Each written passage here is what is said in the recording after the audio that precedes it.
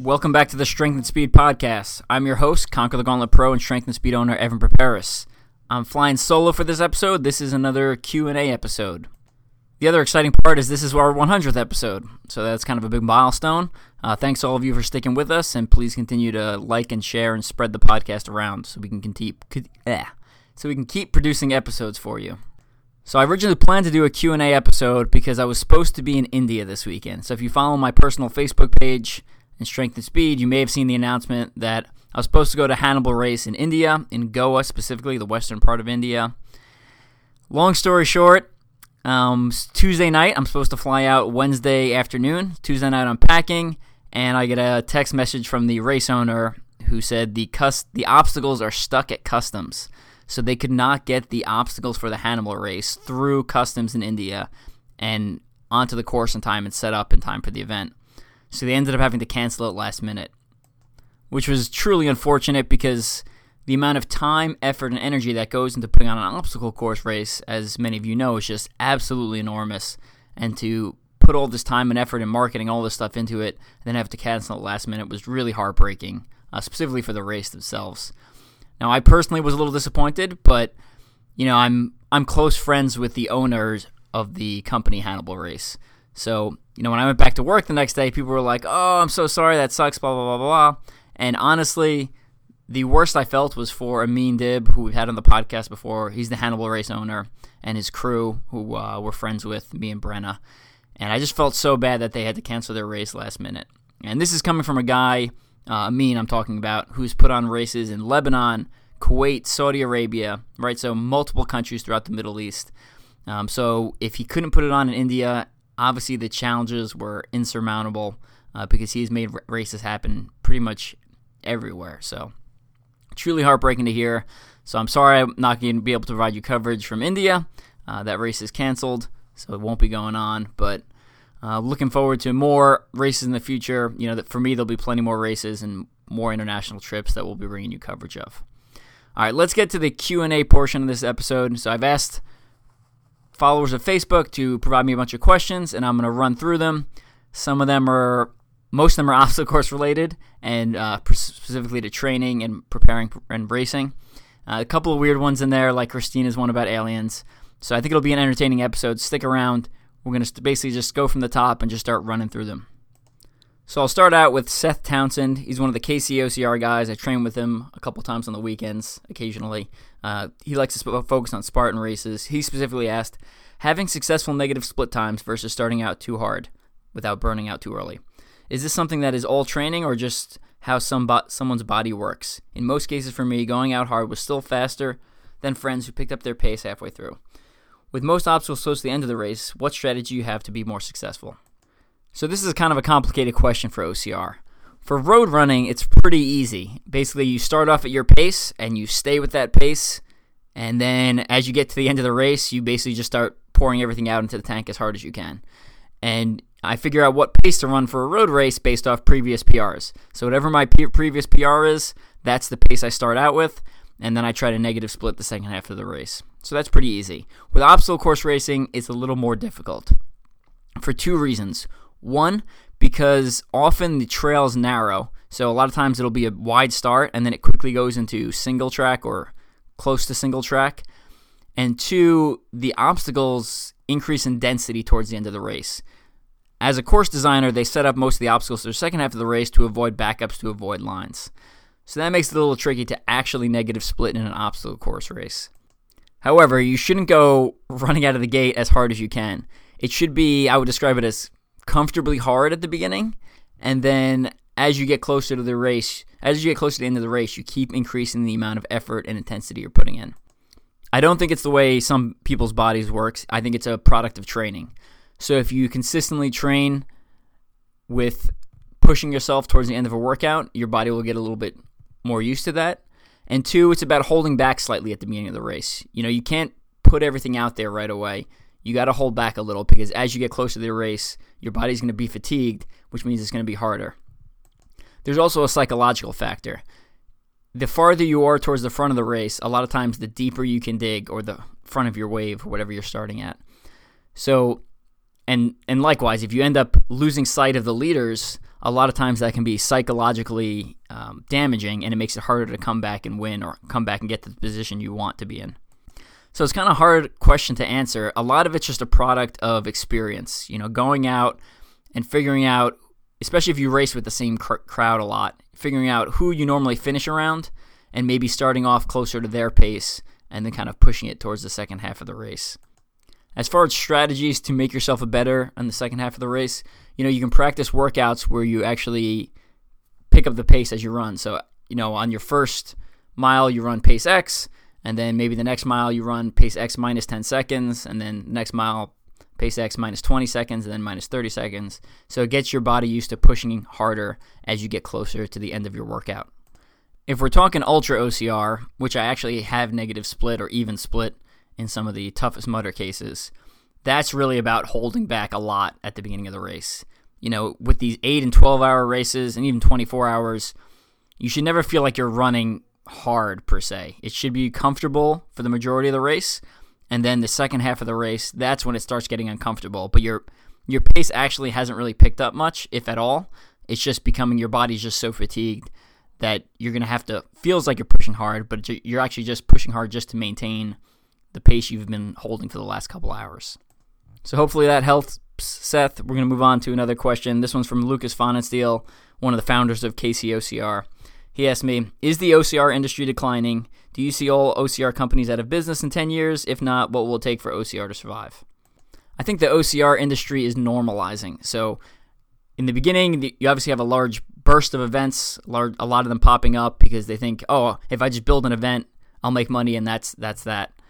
And I can, grab some cash real quick and do it for a couple years and then maybe get out. So I think you're starting to see a little more leveling of the industry. To be fair, I have not looked at the hard numbers.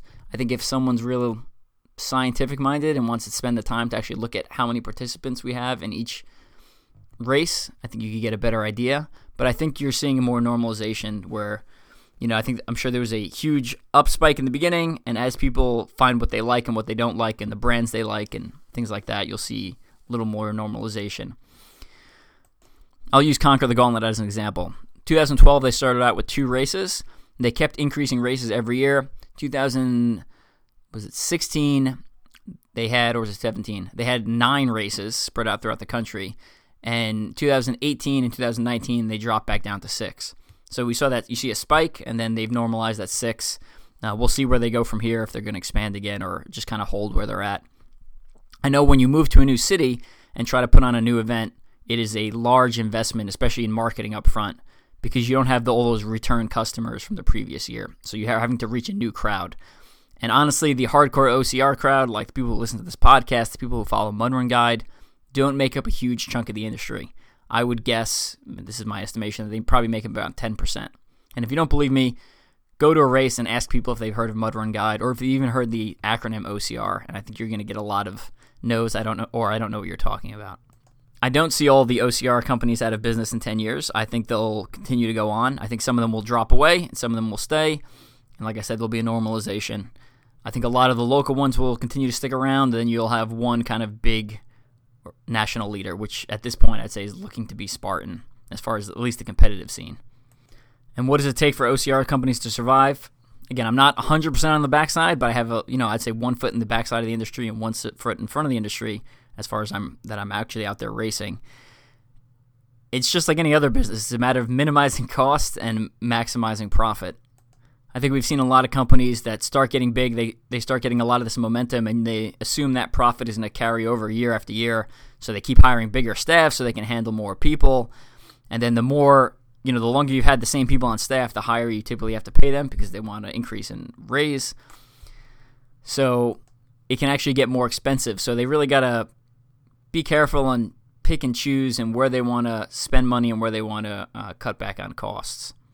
Again, to use Conquer the Gauntlet as an example, because I have a little more backside on them, their permanent party staff is very, very small. Essentially, it's the 3 owners. Everyone else that works there is seasonal work that they bring on just for race season, or they bring on for build crew for a specific short amount of time. They pay them, and then that's it. So that's how they're specifically doing it to maintain a presence in the industry versus someone like Tough Mudder or Spartan, which I'm assuming has a large number of full-time employees that work year-round. Anyway, bottom line, I think OCR is here to stay. Maybe not in the way we see it currently now. If you read my book, Ultimate OCR Bucket List, they'll list a lot of brands in there that are no longer around. So I think as a couple more years pass, we'll get to our what our quote normal is for the future, and I think that's what it'll be for the time being.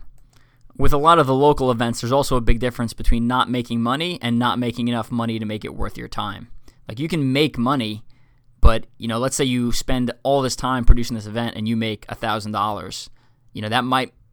You're still making money, but that might not be worth your time and effort to continue the race series. A lot of us that are hardcore fans of OCR, if you come from that community, that might be worth your time and effort because you have your own race and you're enjoying it, and you're enjoying the experience and the athletes and stuff like that. But if you're in it purely for business reasons, that's probably not going to meet your needs. So I think it's here to stay. I'm obviously investing in the sport with the books and my website and all that stuff. So, yeah, I'll still be here. Jonathan White also asked a similar question. He asks, where do you want OCR to go in the future? I already talked about where I think it's going to go. Where I want it to go, I like that there's a little bit of everything for everybody. I would love to see a return of a TMX-like event. I'm not saying TMX necessarily, but something that's a little more on the strength side and a little less on the speed side to kind of bring in that variety.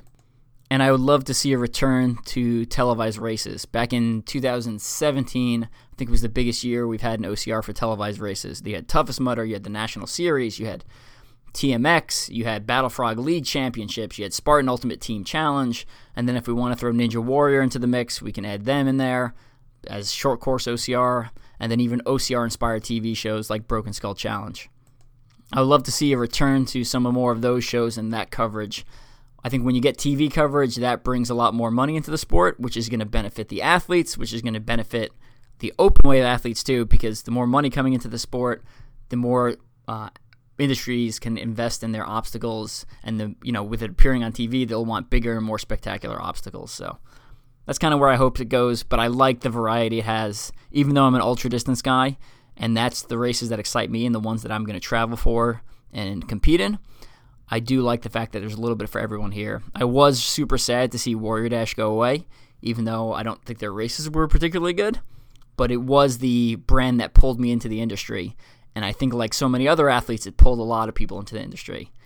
My big concern with them disappearing is, are we going to lose some of that initial entry point for some people? And the answer is I don't know. I guess we're going to have to wait and see. Or maybe Rugged Maniac will fill that role, or maybe the local OCR that's in your hometown, whether it be like an Indian Mud Run or a Black Swamp Dash or Noob Sanity up in Binghamton, New York. Maybe one of those will replace Warrior Dash and pulling those people into the initial entry. I am curious in a couple of years to hear when they're interviewing elites, like what race pulled you into the sport initially. So we'll see what happens in the future. Jonathan White also asked the question, safety of obstacles. What's the limit of not worth it? I'm a big believer in personal accountability. I would say for me personally, if the race brand is willing to put an obstacle out on the course, then it is it's safe enough for me. Like if someone who built it is like, this is safe, then I'm like, I concur with you and I will accept whatever risk you have. Obviously, if an obstacle falls apart, like they're literally boards are breaking and pieces are falling off and the obstacle collapse, which has happened in the past, I believe to Warrior Dash, which is no longer around. Obviously, then that is unsafe and that is their fault.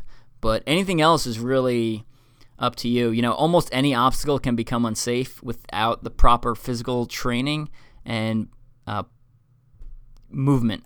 I mean, I have friends who've been at races where someone jumped over the 4-foot start wall at the beginning of some races and broke their leg. Right? And I mean, that's completely preposterous. It's a 4-foot wall. If, that for that guy, that obstacle was quote unquote unsafe. We do sign waivers in this sport, and I'm not saying that means the race brand has the right to do whatever to you and torture you, but I think the common sense approach that most race brands have exceeds where I think the safety threshold is. I think whatever they're putting out there is going to be safe, especially if you're a competitive athlete or you're someone who listens to this podcast. Chances are if you're not competitive, you want to be competitive, so you're putting in the time and training.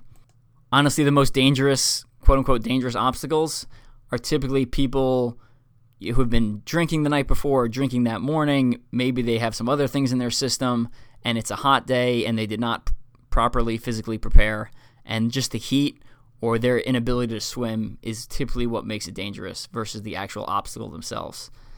The only other times obstacles I think become dangerous are when people stop following the rules and they start doing crazy things like trying to walk across the top of monkey bars, or they're stepping on an obstacle when there's someone else actually underneath the obstacle, things like that. Again, for me personally, if the race industry is going to put an obstacle in front of me, I'm going to do it, and I'm going to feel pretty safe. I've never seen anything that I would consider dangerous to the point where I wouldn't do it. I have seen things that I would say the masses probably should be really careful on, or maybe take the penalty on. There used to be an obstacle in Shell Hell, so the 24-hour permanent venue up in Benson, Vermont, that was like a cliffhanger. So it basically it was a wall with a ledge, so you actually went back. And during the 24-hour race, I'm by myself in the woods climbing over that thing, and essentially I'm holding on with weakened grip strength. The thing pointing at the ground is my head. So that's probably the most uncomfortable I've ever felt on an obstacle, just because when you're in an ultra OCR, sometimes your grip goes from 100% down to 0 without you having much time to react. Robert Bandani asked, I assume you travel a lot. What strategies do you typically use to keep your eating in check while you're away from home? So I do travel a lot, not only for racing, but also for work. And the strategy I have to keep my eating in check, for when I'm traveling for work, I'm typically staying in a hotel for several weeks at a time. And for that, that's actually pretty easy. I don't buy junk food at all. And if it's not in my hotel room, then it becomes a lot harder to eat. So you can use a similar strategy at home. Like if you don't physically buy it, then it's a lot harder to eat it because it's not readily available. And for that, I recommend eating right before you go to the grocery store. So when you show up at the grocery store, you're not starving and you can more easily make better food choices. It's a lot easier to make those food choices a single time when you're in the grocery store versus daily when you come home and there's something delicious like fudge-covered Oreos or something like that in your cabinet that's staring at you every day. While actually on the road, there are certain food places that I like to go to because they have healthier options. A lot of them are chains, and I know what I'm going to get there. Like Panera Bread has some healthy options, some salads, and some stuff like that. Chipotle, brown rice and chicken, guacamole, I like that. And then Starbucks has egg white bites that I consume in large quantities. So those are my go-to, and then when I go to a new city, we try to just generally eat healthy just because that's the food I prefer. If you're talking while traveling between venues and like while actually driving, that you have two options. One is prepare your food ahead of time. So my wife often brings a snack bag with us and basically pack it with healthy things, nuts, beef jerky, things like that. You can even bring a cooler with pre-cooked food and your meals are prepped in there. I used to do that when I was bodybuilding, so that was a necessity just because you lack the clean foods that are available from stores. If I'm starving and I'm on the road and all that's around is a gas station, I typically eat nuts, beef jerky, or some brands have protein shakes. I think Muscle Milk has a protein shake that's pretty low in sugar. It's like 3 grams or something. So those are my kind of go-to options for going into a gas station and grabbing some food to go. It's just a matter of finding what healthy foods you enjoy that are readily available, like at chains, and using that as your primary meals, and then eating out at other places where you generally try to eat healthy. You're also traveling, and if you're in a new city, I think it's okay to obviously loosen up the reins a little bit and try something new.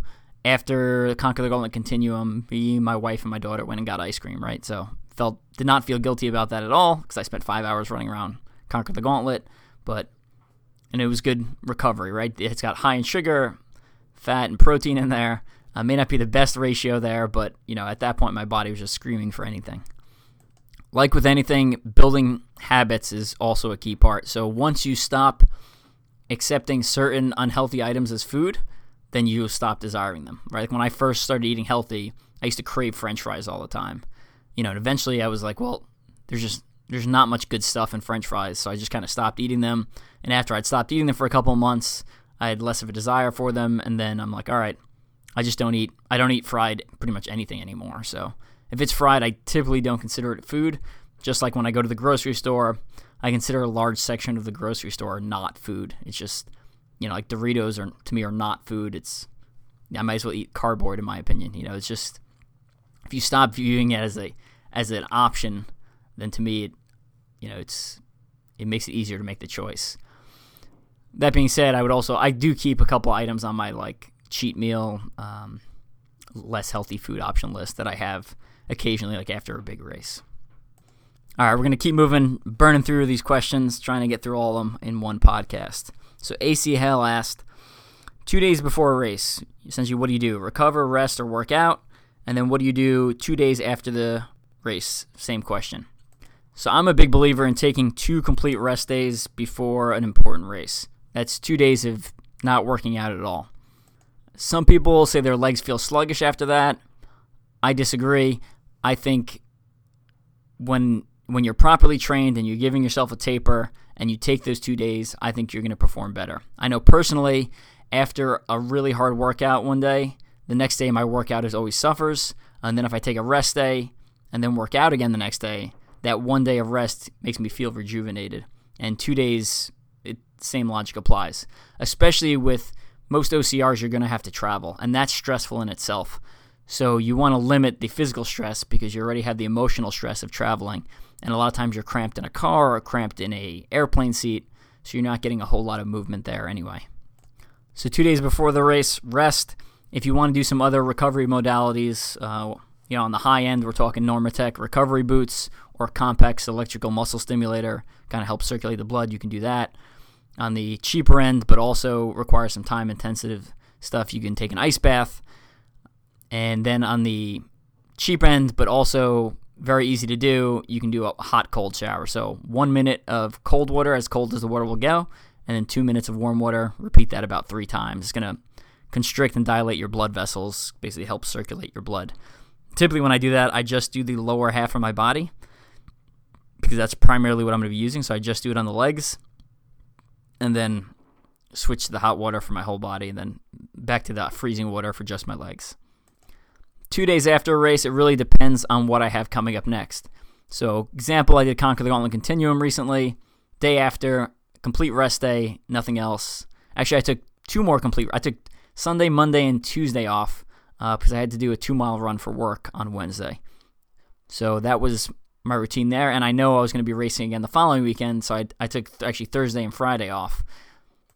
Now, if I hadn't been racing the weekend after, I would have taken Monday off, or Sunday off I would have taken off. Monday, I probably would go do some strength training and then kind of ease back into my normal routine in the next couple days. A lot of it's how you feel. There's just so many variables. There's no kind of one-size-fits-all. So really pay attention to your body. If you go back to working out and you're feeling sluggish, maybe you need to take an extra rest day tomorrow. Or maybe next time after your race, you take an extra rest day ahead of time. When you get to the huge races like 12-hour toughest mudders, Ultra Beast, World's Toughest Mudder, I highly encourage taking extra rest days there.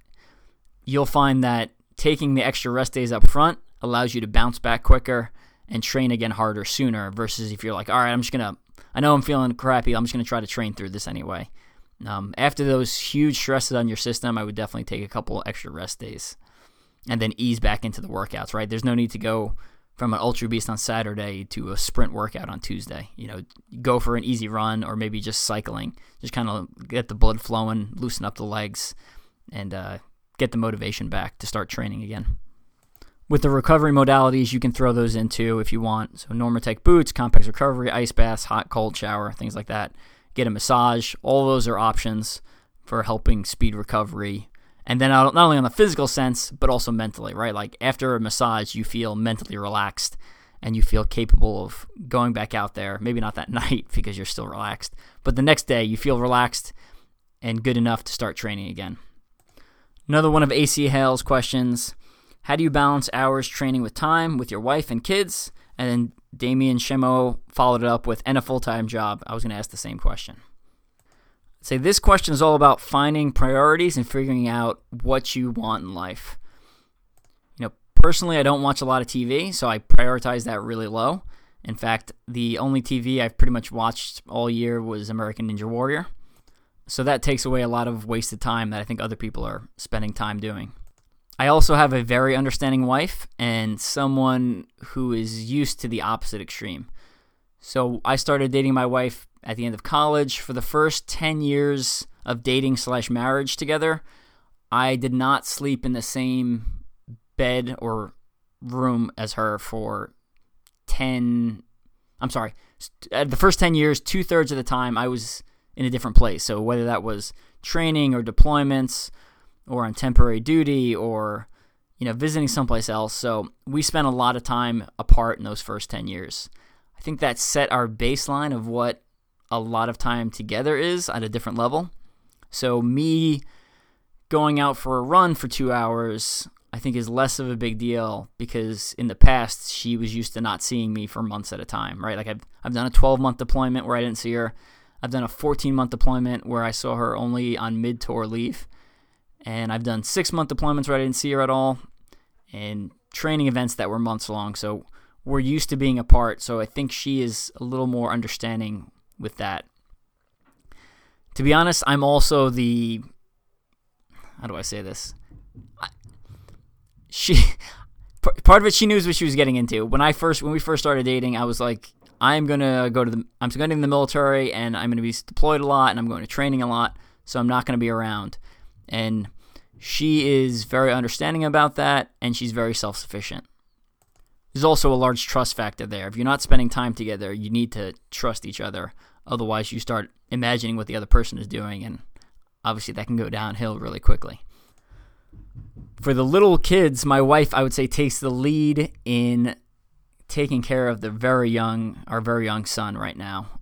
So she does a lot of the legwork there, which allows me to train and race and, go on all these other trips and produce podcasts and write articles, all this stuff. So she does a lot of that work.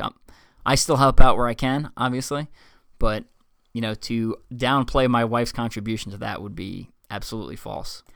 I also try to make, when I am around, something special. So, if I'm around because I'm not working or I'm not working out, I try to give my attention to my daughter completely. And I feel like sometimes I do that. I do that better in theory than in practice, but that's my intent. So, especially after our son was born, I didn't want my daughter to feel slighted. So I took her out to Dave & Buster's one day, and the next week I took her out to a different place, and then we did some daddy-daughter time where 100% of the emphasis was on her, made sure to put my phone away. I do think I waste a lot of time on my phone just messing around Facebook, so I'd like to personally work on cutting that down because I think there's wasted time there that I can better use in other activities. But yeah, it's a challenge. So I would say for you personally, prioritize what you want in life. Prioritize what's important and what doesn't need to be around. If you want to be super competitive, then you're going to have to push training higher up on the priority list, and you may have to sacrifice some family time. If you just want to be in good shape and have fun on the course, then I would put training a little bit lower and put a little higher priority towards family and personal time, relaxation time, watching TV, stuff like that. In my actual schedule, when I'm in full training mode, I would say is I get up early, go for my run, go right to work, spend all day at work, and then when I come back in the evening, I pick up my daughter and bring her to the gym where they have a kids' play area. So she gets to play while I go to the gym, and we get a little bit of daddy-daughter time beforehand, a little bit of daddy-daughter time afterwards, and then I come home, spend the evening with my wife and my son and stuff like that. So trying to squeeze it in, make it work.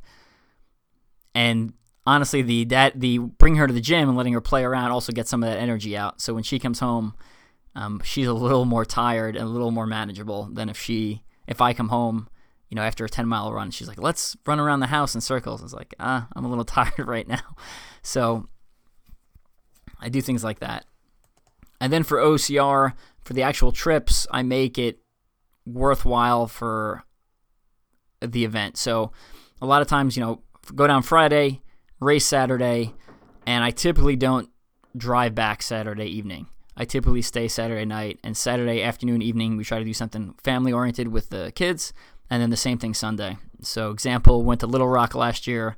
On the way back from Little Rock, we stopped in Branson, Missouri, and spent the day there with my daughter before we're actually driving back home so she could see the butterflies. They have like a nice butterfly conservatory there and stuff like that. Philip Andrew, the beard from Ohio, wants to know, does anyone actually read the waiver? And the answer is no. I don't know. I've never read a waiver, even a couple of sentences of it. I just signed them. So don't know what it says. Don't care.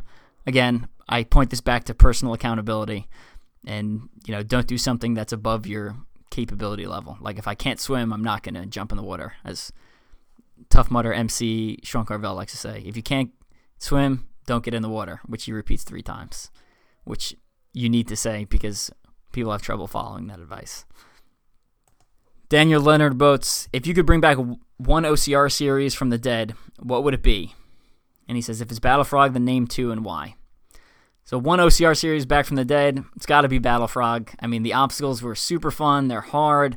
It was the first brand that really pushed the mandatory obstacle completion, which was awesome to see. And then they also had BFX, which is one of my favorite events. So again, multi-lap, endurance, cool prizes. They had the paddle and then the trident the year after. They had great cash prizes. They paid out deep. They were just amazing. They just spent more money than they were taking in, and it made them close early, which is unfortunate. So since I said Battle Frog, I'll name a different brand as the one I'd want to bring back from the dead.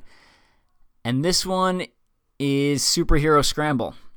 So I actually don't know that much about Superhero Scramble. They were just around before I got into OCR. Like when I first started getting into OCR, their website was still up, but they didn't have any races posted because they'd been out of business for about a year. And I'd just be curious to see what their events were like and, just basically a little bit more about them. I just don't know that much about them. So, yeah, I'd bring back Superhero Scramble. And there are plenty other good events that have gone out of business since then, but I just don't. I've raced them, so I've experienced them. I just personally have not done Superhero Scramble. For the benefit of the industry, I'd probably bring back Warrior Dash because, like I talked about earlier, I'm a little concerned that you're losing some of the initial draw of people into the sport by getting rid of Warrior Dash. So hopefully that does not have a detrimental effect in the future. Jason Williams asks, what are your favorite pre-race and post-race stretches? Which he clearly put as a joke because I just had this conversation with him at dinner a couple nights ago. And the pre-race, I don't pre-race stretch. There's some scientific evidence that says static stretching pre-race essentially is not helpful and does not reduce injury. It does not help warm you up. So some people call stretching before the race, but it's warming up is what you're doing. So, just basically for me, running around for a couple minutes before the race starts just to get the blood moving is what I do. If I'm doing an ultra, I do no warm-up because the first couple of miles is the warm-up. So I don't bother wasting energy on a warm-up. I just kind of go out at a more conservative pace and work my way into my whatever pace I find comfortable.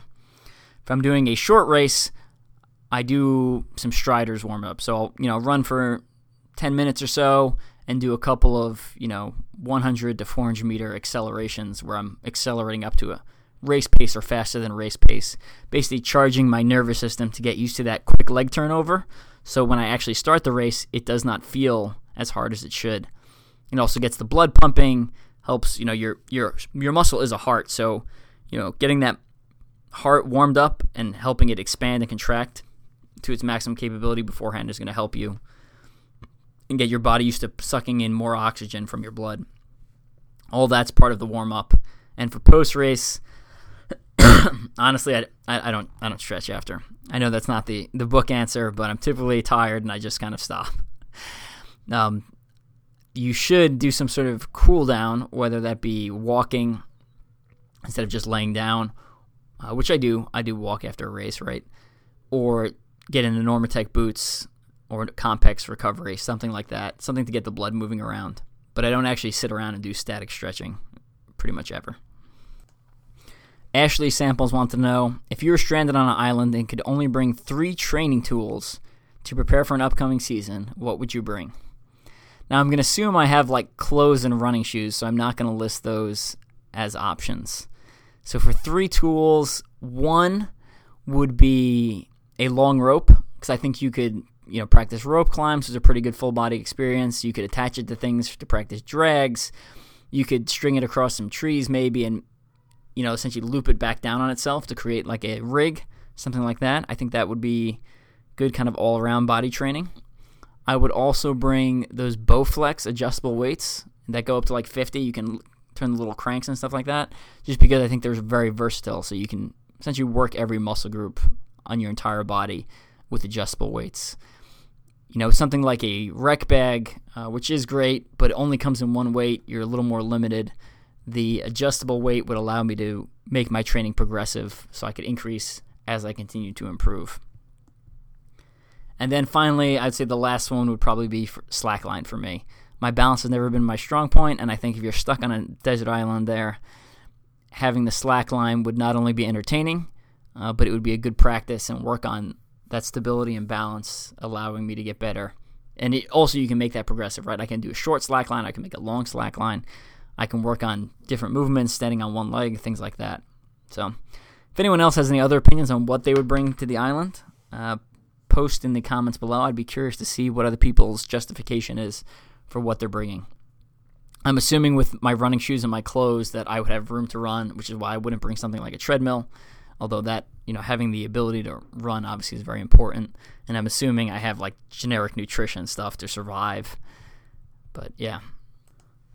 Ben Rittenhouse asked, what obstacle in the sport of OCR requires the most overall skill to traverse? That's a good question. I think someone's knee-jerk reaction might be Force 5 Gibbons, because that's the new hotness right now in the OCR world. I think another good option might be the Platinum rig, or just rigs in general, right? Like Conquer the Gauntlet's Tarzan swings. The thing is, with rigs, you can make them super easy, essentially all rings, or you can make them super complicated, like nunchucks and low bars and stuff like that. So I think there's just a lot of variability in there. So I want to say rigs because I think that is it, but it really depends on the setup. So if we're going to go with something that's more standardized, it's kind of the same every time you see it, then I'm going to go with Pegatron. I think that's the hardest and most skill-based obstacle.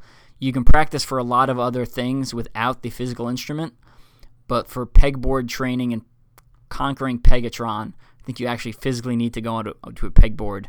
You can try to work on it by just doing pull-ups or movements on a pull-up bar. It's just not the same as hanging and moving those pegs sideways. So I'm going to go with Pegatron for my answer. Even though if you've been to Conquer the Gauntlet this year or last year, you definitely encountered some rigs that are undoubtedly harder than Pegatron, as you saw the failure rate on them higher than it was at Pegatron. So rigs have the potential to be more technical and require more skill, but there's too much variability in there for me to give it to rigs. I also think Force 5 Gibbons, we haven't seen someone really in a race necessarily push the limit. The Force 5 Gibbons set up at Indian Mud Run and upcoming at City Challenge, I'm making an assumption on this one, and at NORAM, the Force 5 Gibbons were set up pretty close to each other, and it was designed for people to get past them. So, you could theoretically do Force 5 Gibbons with like 2 moves and then reach out and hit the bell.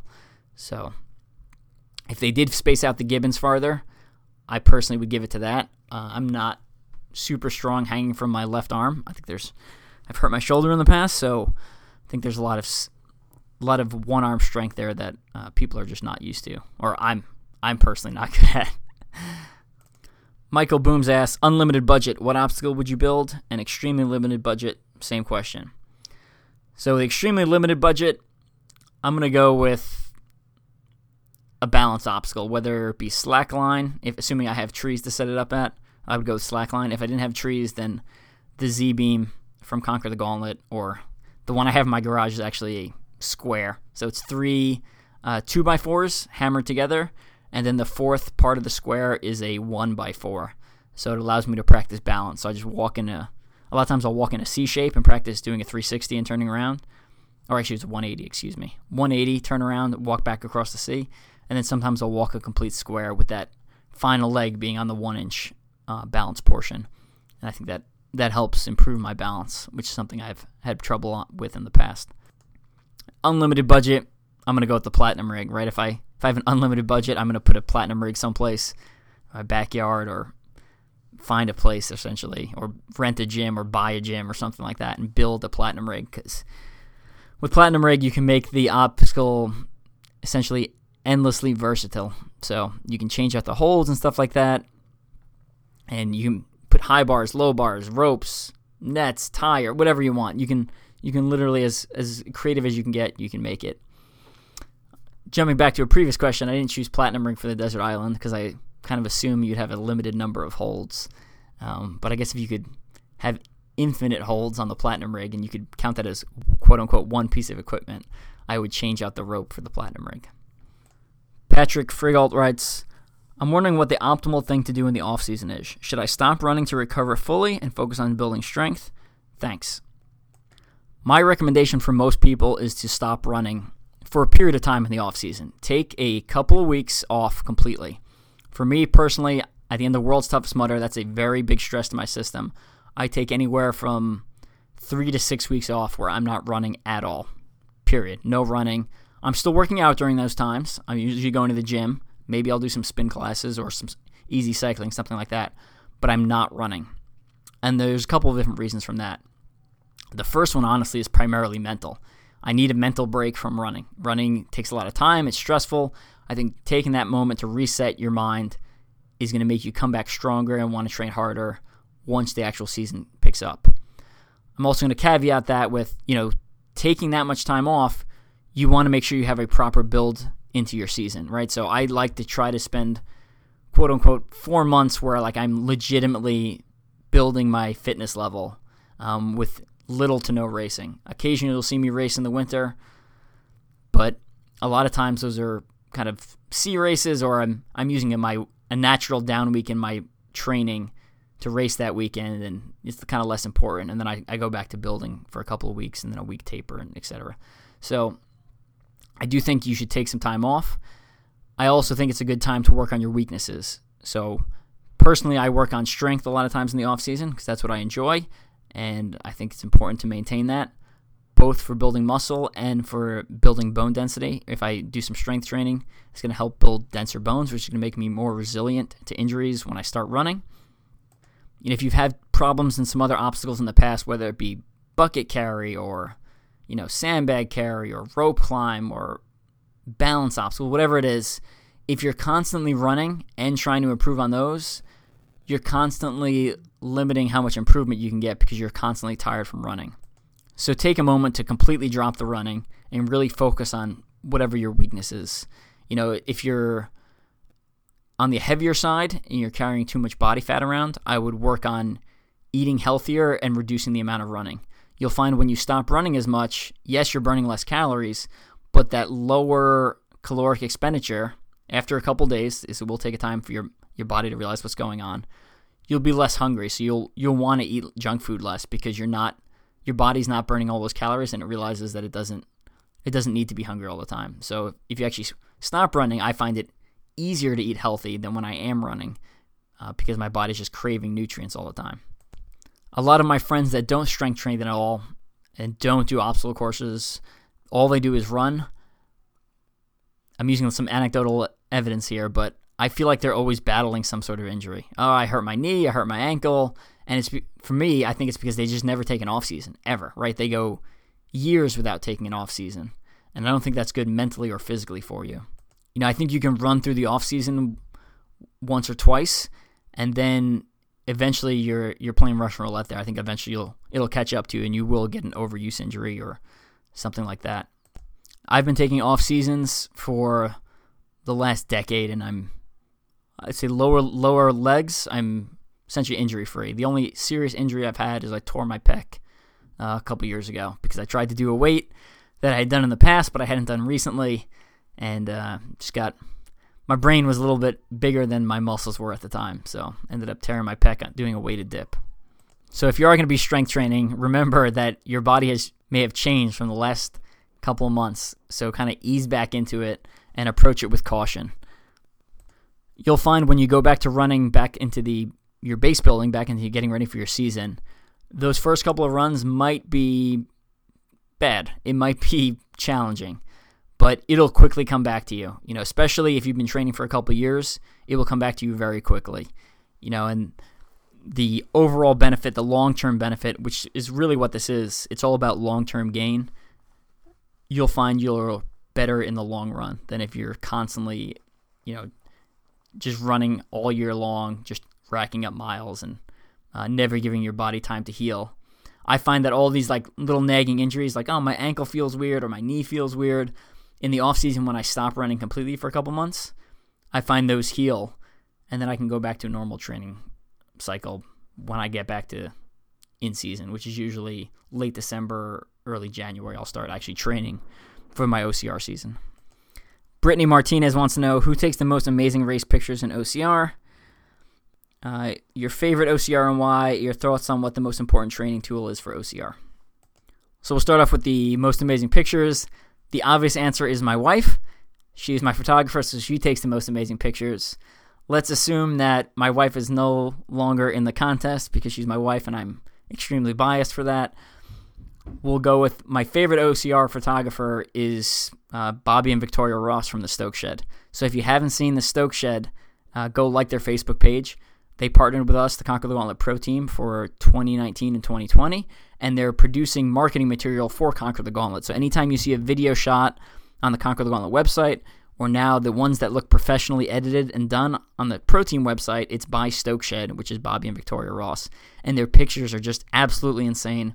Go check out the CTG Pro Team Instagram. My Facebook profile is one of their pictures right now. Just the lighting and the crispness of their picture, they're so detailed. It is awesome. So if you run an OCR and want great photographers, you need to hire the Stoke Shed with Bobby and Victoria Ross. If you're into anything producing digital marketing material, you can check them out also because they do music videos, they do commercials for people. So definitely check them out. So that's my answer for that.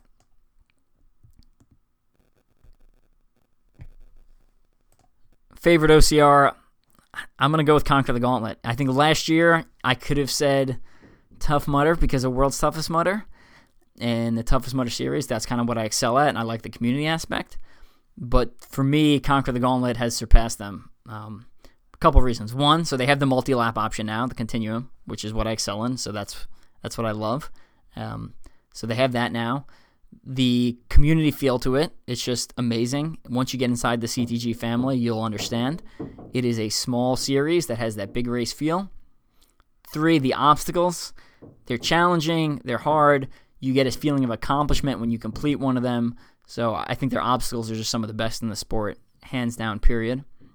Back to that family feel, after one of the last continuums, the owner, Dave Mainprize, took off my socks because I couldn't get them off. And then in this last Conquer the Gauntlet continuum, I didn't have a pacer, and on the last lap, I'm trying to chase down first place. I'm in second at the time, and the owner, again, David Mainprize, he has more important stuff to do, like helping run the race. He starts pacing me, and he paced me for the last lap. So that, again, you don't get, like, Joe DeSena is not going to go start pacing someone in a Spartan race. It's just, he's got other things to worry about. So that small race feel you're going to get at Conquer the Gauntlet where you're not going to get at other series. And kind of jumping back to their obstacles, I like that it's mandatory completion, and I like that it's hard. It means the podium can be 3 people you've never heard of. It could be 3 people who are by far not the fastest people on the field that day, but they're the most technically proficient. I like that. I think that's the way OCR should be. It's what makes it fun. It's what makes it diverse, is that on any day, it's anyone's chance to win. And I know people think I'm saying that just because I'm on their team, but no, it's not true. I mean, it is true that I am on their team, but all those things, ask anyone and they'll agree with me. It is 100% fact as far as, what makes that series unique and what makes it fun.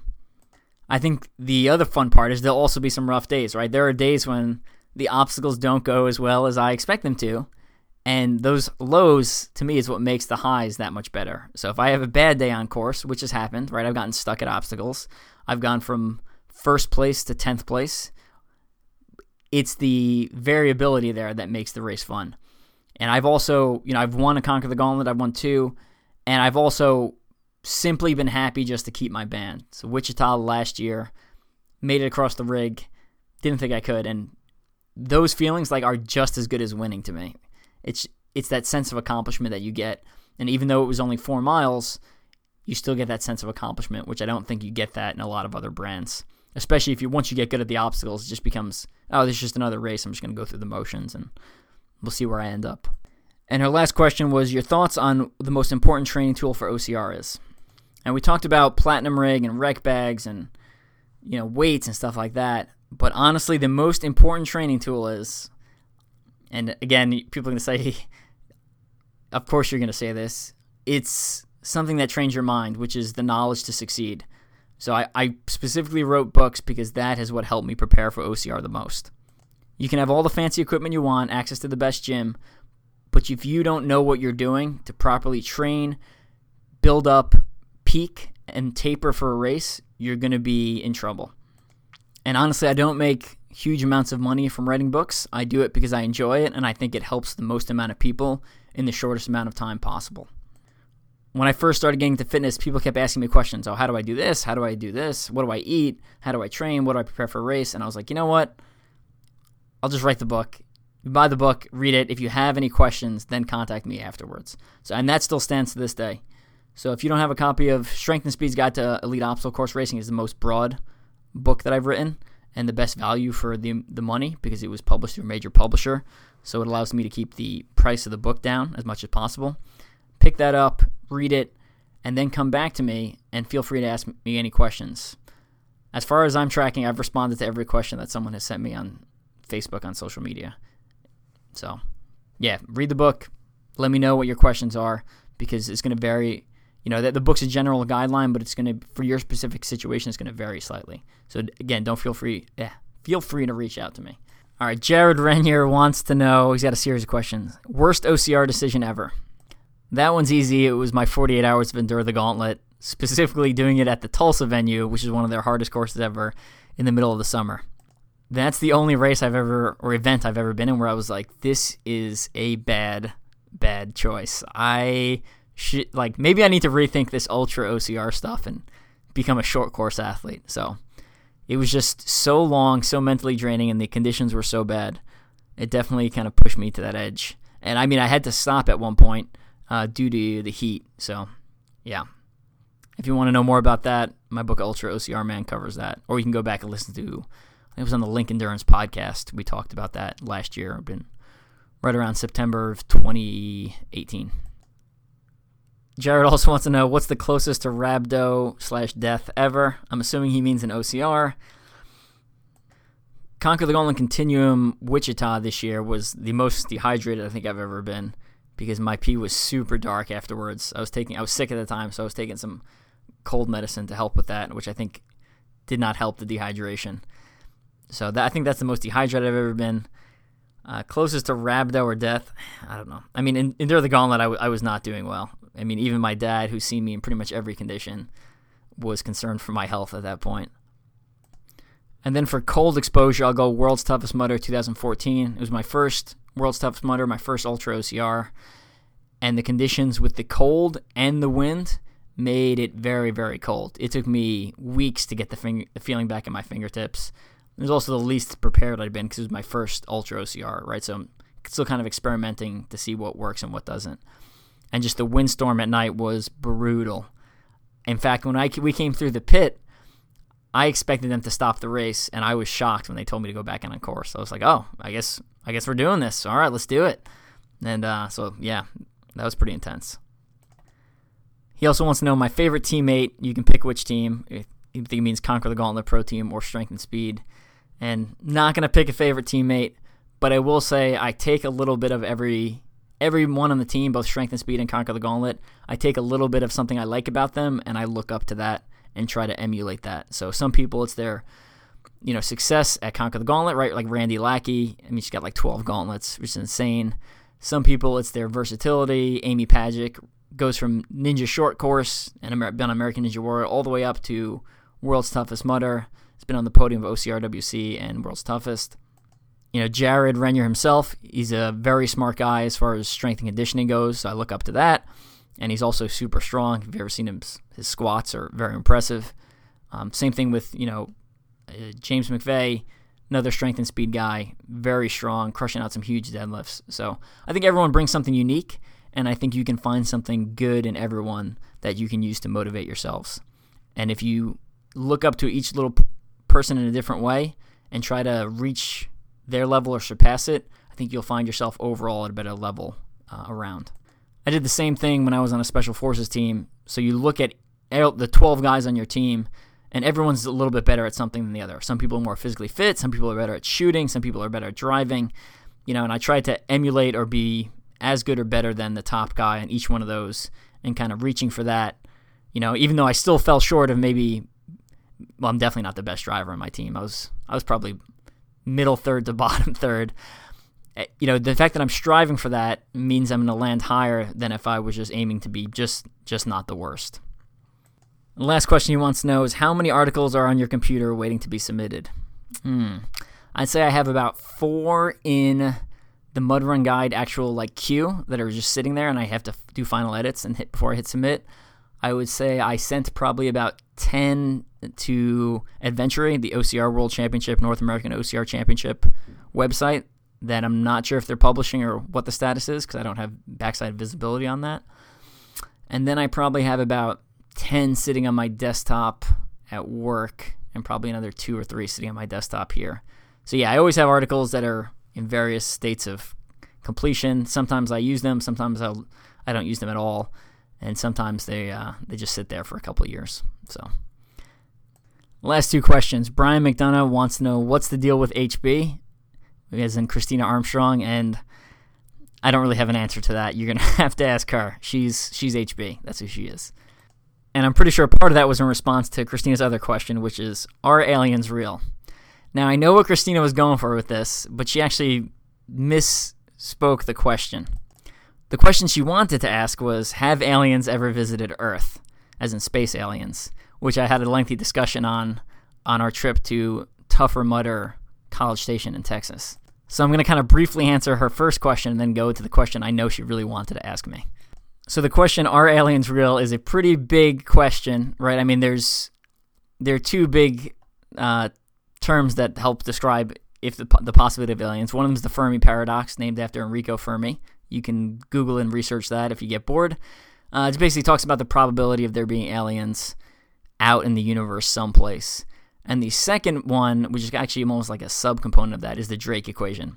So basically a bunch of scientists sat down and said, or specifically some giant scientist named Drake sat down and was like, here are a bunch of variables that if we have the values of, we can determine the probability if there are aliens in the universe.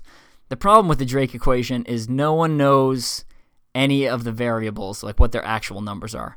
So depending on what you plug in for those variables, things like, is the sun or the star that the planets are circling around, is it the right size and the right power output?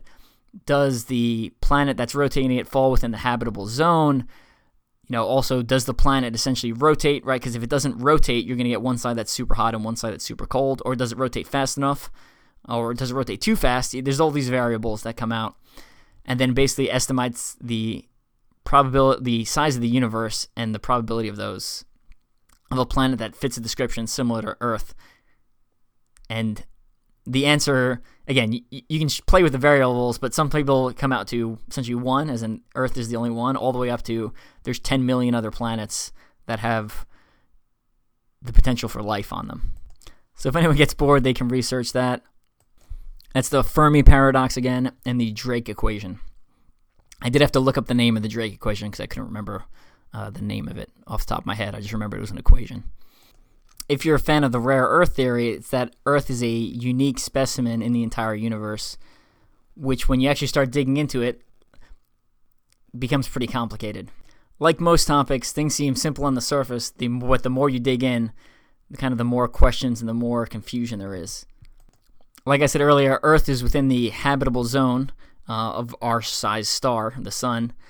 But on top of that, we have a couple other things going for us. Besides the 24 hours to rotate on its axis, we're also oriented in the correct direction, right? So if you're on your side, again, if you're rotating, it doesn't matter because now the North Pole is going to be getting all the sun and the South Pole is always going to be in the cold. So you also need the correct axis of orientation.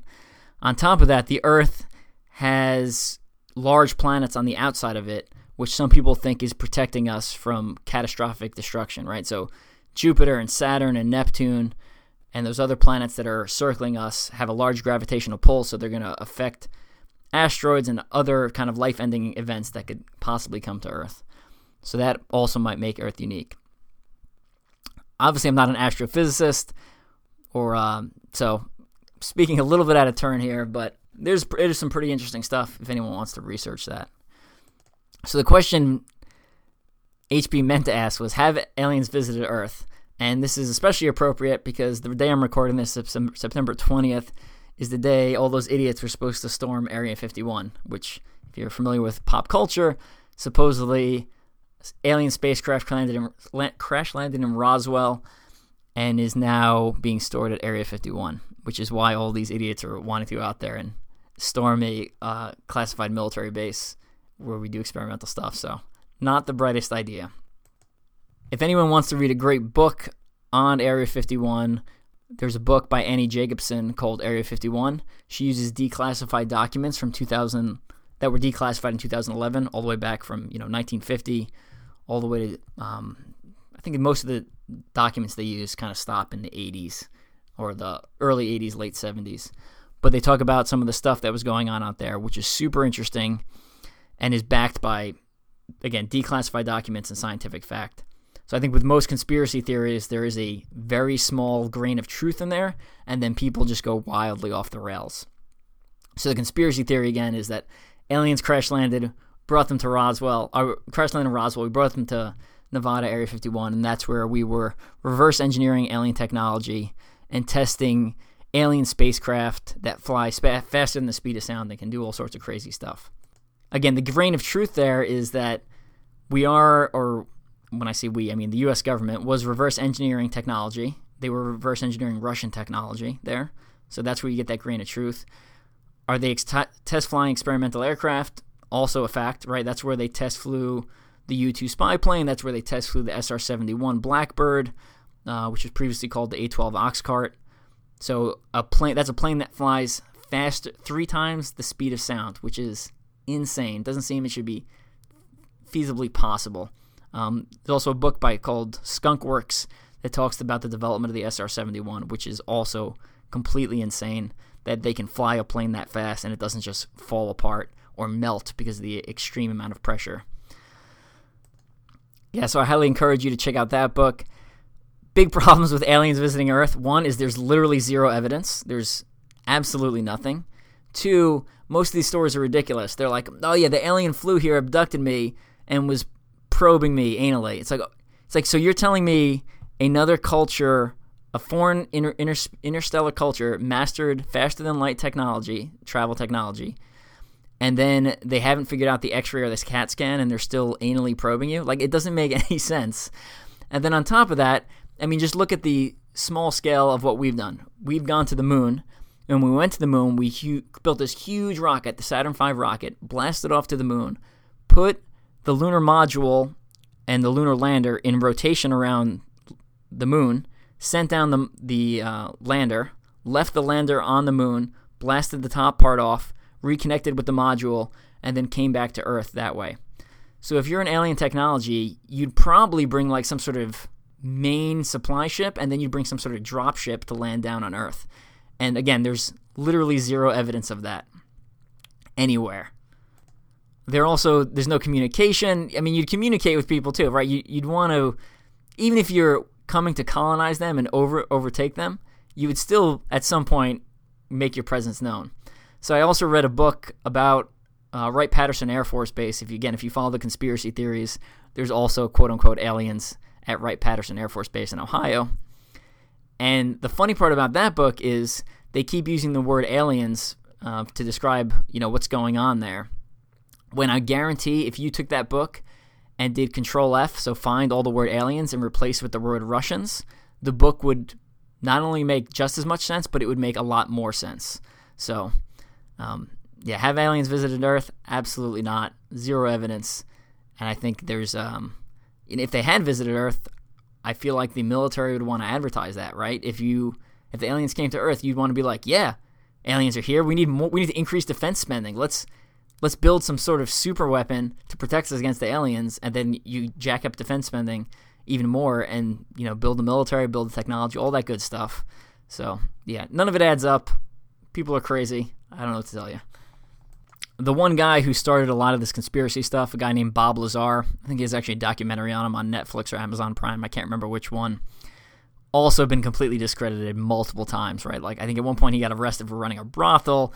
He says he went to I think it was MIT, and there's literally no record of him going there. His classmates don't remember him, or the people who would have been there at the same time essentially don't remember him. So essentially it's people trying to make a quick buck and get their name out there, which apparently works, because if you follow that stuff, everyone knows who Bob Lazar is now. For an alien culture to travel to Earth, you have to either move faster than light speed or have an extreme lifespan that is beyond our capability or understanding. You still have to travel close to light speed. Several problems with that is, one, to accelerate to light speed safely, you have to accelerate slowly, but also means you have to decelerate slowly, because otherwise it's like your car hitting a brick wall, right? Like, the sudden stop will kill you. So you can either travel via light speed, which a lot of people think is theoretically impossible, or you have to bend space-time. So if you've seen the movie Event Horizon, essentially they take 2 points that are separated in space, and they fold space-time so that point becomes the same point, and then they unfold space. So essentially you move to a different place. The best example is you take a piece of paper, put 2 points on it, and you make that 1 point, those 2 points the same point, and then unfold the piece of paper. So, which, if you see the movie Event Horizon, it does not go well as far as what the journey in between looks like. But yeah, aliens, spaceships, all that fun stuff. Again, like Christina has pointed out by asking this question, I'm a huge nerd, and I do actually like talking about this stuff. So if anyone wants to go offline and randomly at a race or something and chat about aliens visiting Earth, I'm open to hear your hypotheses and suggestions. I think that's about it. I think I've run my mouth long enough. I hope you enjoyed this episode. A lot of randomness, hopefully some good tips in there. Make sure you head over to Strength and Speed website, teamstrengthspeed.com. Got our books on sale there. Got the Blegmits, which we're running out of pairs, so you want to pick those up before World's Toughest Mudder. And I hope to see everyone on some races this year. Enjoy your time, and we'll catch you later.